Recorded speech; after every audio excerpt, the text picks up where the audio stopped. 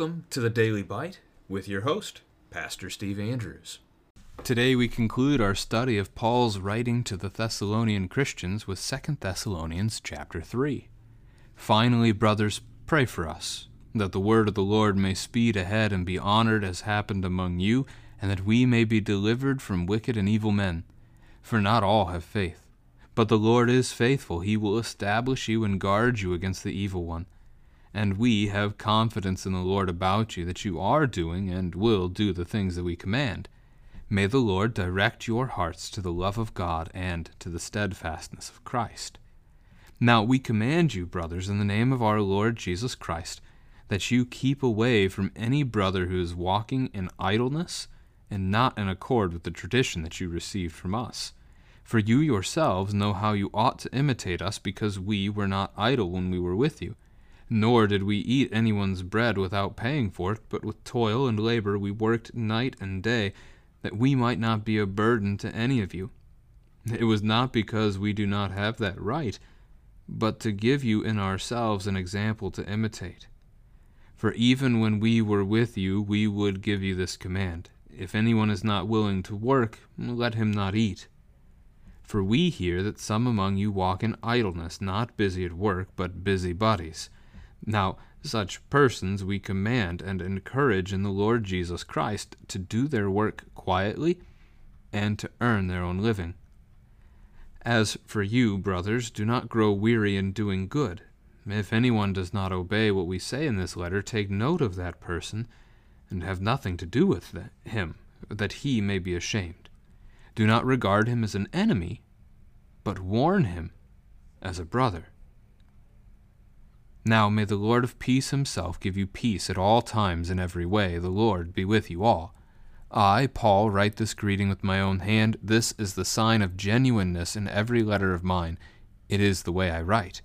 The grace of our Lord Jesus Christ be with you all. This is the word of the Lord. So we start with that word finally, as he begins a concluding section to his word, and in that he is inviting them to pray for him, also for Silas and Timothy, as the three that were named at the open of the letter. Pray that the Lord would speed his word ahead of them, that his word might be honored as it happened among them. This seems to be the best clue out of any that we might have to the timing of this letter, that Paul is writing this either just before or just at the start of the third missionary journey. That is, he's preparing to go on this trip, or as it's just started. Pray that God's word would precede them. Pray that God's word would hit the hearts and the minds of the men that they would be preaching to, that they may believe, that the word would be honored, that people would hear it and trust it, as happened among you. So on the second missionary journey, when Paul brought the word to Thessalonica, and these people that he's writing this letter to, they heard the word and they believed. The word was honored among them. Verse 2, and that we may be delivered from wicked and evil men. This is common on Paul's missionary journeys, that these things go poorly, that he goes to the city, he preaches the word, and then Jews or even other groups will chase him out or try to harm him. So may the Lord deliver Paul, Silas, Timothy, and others who preach from wicked men, so that they may continue to preach. It's not deliver them so they're safe. It's not deliver them so they can live a comfortable life. It would be deliver them so they can continue preaching, so that they can keep on sharing Christ with others. That's a huge distinction between how we tend to look at safety and such things in the world today in our 21st century American lives. So it's possible that this is that reference to the start of the third missionary journey. It could simply be the request from Paul for their prayers that the word of God would go about, even if they're not getting ready for a journey, but that God's word would continue to be spread. So it could be generic like that, but it again could be quite specific to that third journey that starts probably around 52 AD. The Lord is faithful. Verse 3. So not everyone is. Not everyone has faith. Not everyone trusts. There are some who are evil. There are some who are wicked. But the Lord is faithful. Not only is he faithful to Paul, Silas, and Timothy, he, God, will establish you. That's to the Thessalonians, but I think it is just as easy to say it to you O Christian hearing this podcast, O Christian reading the Word of God. He will establish you and guard you against the evil one. To establish here is almost like to set something up. So you stand up a bottle or a cup that got knocked over. He's established you. He has raised you up, and he will guard you against the devil who's trying to knock you back down. This isn't a reference to earthly life necessarily. This is a reference to faith. This is a reference to the promise, the hope that we have fixed in our Lord Jesus Christ. It's the promise of the resurrection. 2 Corinthians chapter 4 language, verses 13 and 14, as Paul essentially says he can endure all things. He can handle all the affliction he's faced in his ministry because he knows he'll keep on preaching, because he knows that if they kill him, Jesus will raise him back up again. And that's what this is getting at for the Thessalonians and for you. Have that confidence in the Lord. And Paul has that confidence about them, about the Thessalonians, that they're doing and will do the things commanded. So that refers to the love of one another from the first letter, and also seen earlier in this letter, like chapter 2, verse 17. But it's also going to come up with the instructions down in verses 6 through 15, which are twofold, about an instruction about those who don't work and those who don't follow the instructions of the letter. So we'll come to those pretty quickly. Now the prayer in verse 5 is that the Lord would direct the hearts of the Thessalonians to know his love. So may God point you to his love again and again. Our children's song, right? Jesus loves me, this I know. Or I like to pluralize that. Jesus loves us, this we know, for the Bible tells us so. May God direct you to his love and to the steadfastness, that is the trustworthiness, the truth, the faithfulness that is Jesus Christ. He was steadfast in his love for us. He was steadfast in his work for us. He could not be shaken. He could not be moved. But he did what he came to do.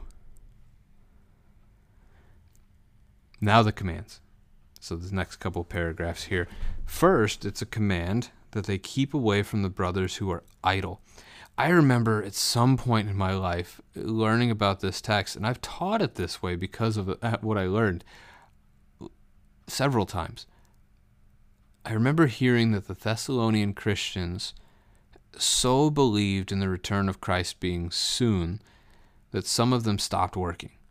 It was phrased this way: if Christ is going to return soon, why do we need to bother planting a crop? We're not going to be here to harvest it anyway. Let's just enjoy these last couple of days, and then we'll get to be with Jesus. And that Paul then had to rebuke them and urge them in this way that they would work. I suppose that could be true. That's not actually specified in the text, but that is an example of what this idleness may have looked like or might have even come from. That's an opportunity for their idleness to have even come from their faith and needing to be shifted, redirected. The Christian, by the way, as so much of these letters does deal with the return of Christ, the Christian lives as though Christ is coming back today. And so we don't live today for ourselves. We live today in love and service to our neighbor, because if Christ does come back today, judgment comes, and we want them to know Christ. We want them to be in paradise. Christ really could come back today. On the other hand, we live as though Christ will come back tomorrow, or a couple weeks from now, or whatever. He's not coming back today. We live in that way in order that we do make plans so that we have something to share tomorrow with our neighbor. So we live in both. It's a tension. We live as though he's coming back today, giving us the urgency to love our neighbor, and we live as though he's coming back tomorrow so that we make the plans so that we can love and serve our neighbor tomorrow with that same kind of urgency that we're serving them today. Hopefully that makes sense. That's the picture here, and that's what this idleness is actually against then. As Paul is talking, he instructs these men not to be idle, but instead to work quietly and have their own living. And you might ask your kids why. Why is it important for them to have their own living? And this ties into what he actually says about thieves in Ephesians. In Ephesians 4, verse 28, let the thief no longer steal, but rather let him labor, doing honest work with his own hands, so that he may have something to share with anyone in need. It's the idea of loving and serving your neighbor. If you're being idle, you don't have anything to share. But if you're working, then you have a harvest to share, or you have money to share. You can help your neighbor with such things. You might ask your kids about that. You might also ask them about the idea, especially if they're a little older, but I think this fits for little kids too. Are you tempted to not work? Why are you tempted to not work? Why don't you do what God tells you to do? Maybe better, why don't you do what mom and dad tell you to do? Which would be honoring your father and mother. So it is what the Lord tells you to do in such a way, but those kinds of questions might be useful for conversation. So Paul uses himself as an example. He says in verse 9 that they had the right as preachers of the word, that they could have lived off of that, but they didn't. They didn't take pay. They instead worked night and day. They worked diligently. They worked hard among the Thessalonians so that the Thessalonians would see that example of their labor and that they would imitate it. So this isn't to say don't pay your pastor. This is to say, specifically for Paul, that he didn't want that to be an excuse, and he also wanted them to follow his example of hard work. Now, many pastors I know are hard workers, and so you can follow that example whether you pay them or not. And so this is good. Verse 11, we hear some among you walk in idleness, not busy at work, but busy bodies. That word busybody in the Greek was a little interesting to look at. It's the Greek preposition for upon, concerning, about, and then it's the Greek word for work. So instead of working, these are those who work about or work around.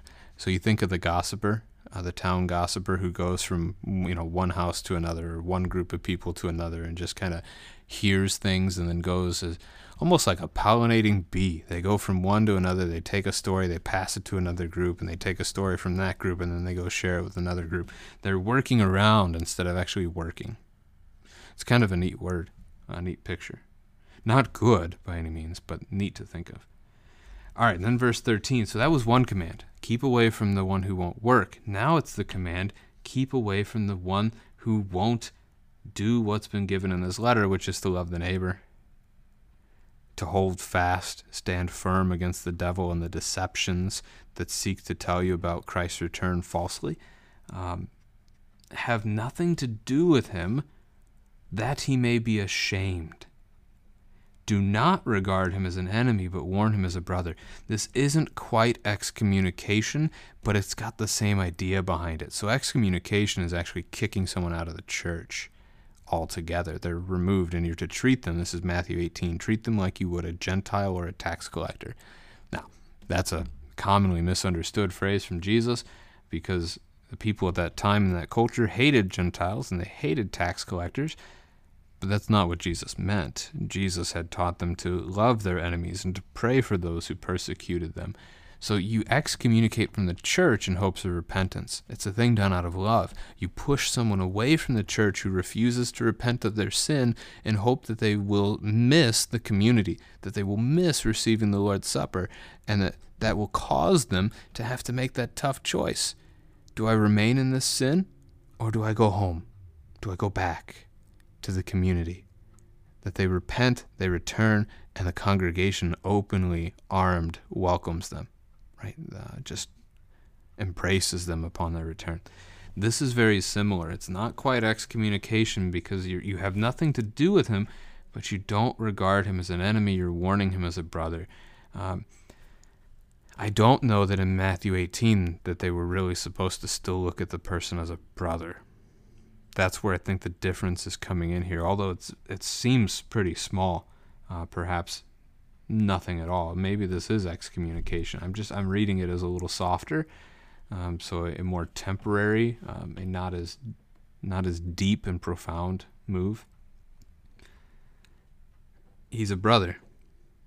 Treat him as such, but encourage him, exhort him, and if he won't listen, well, then ignore him.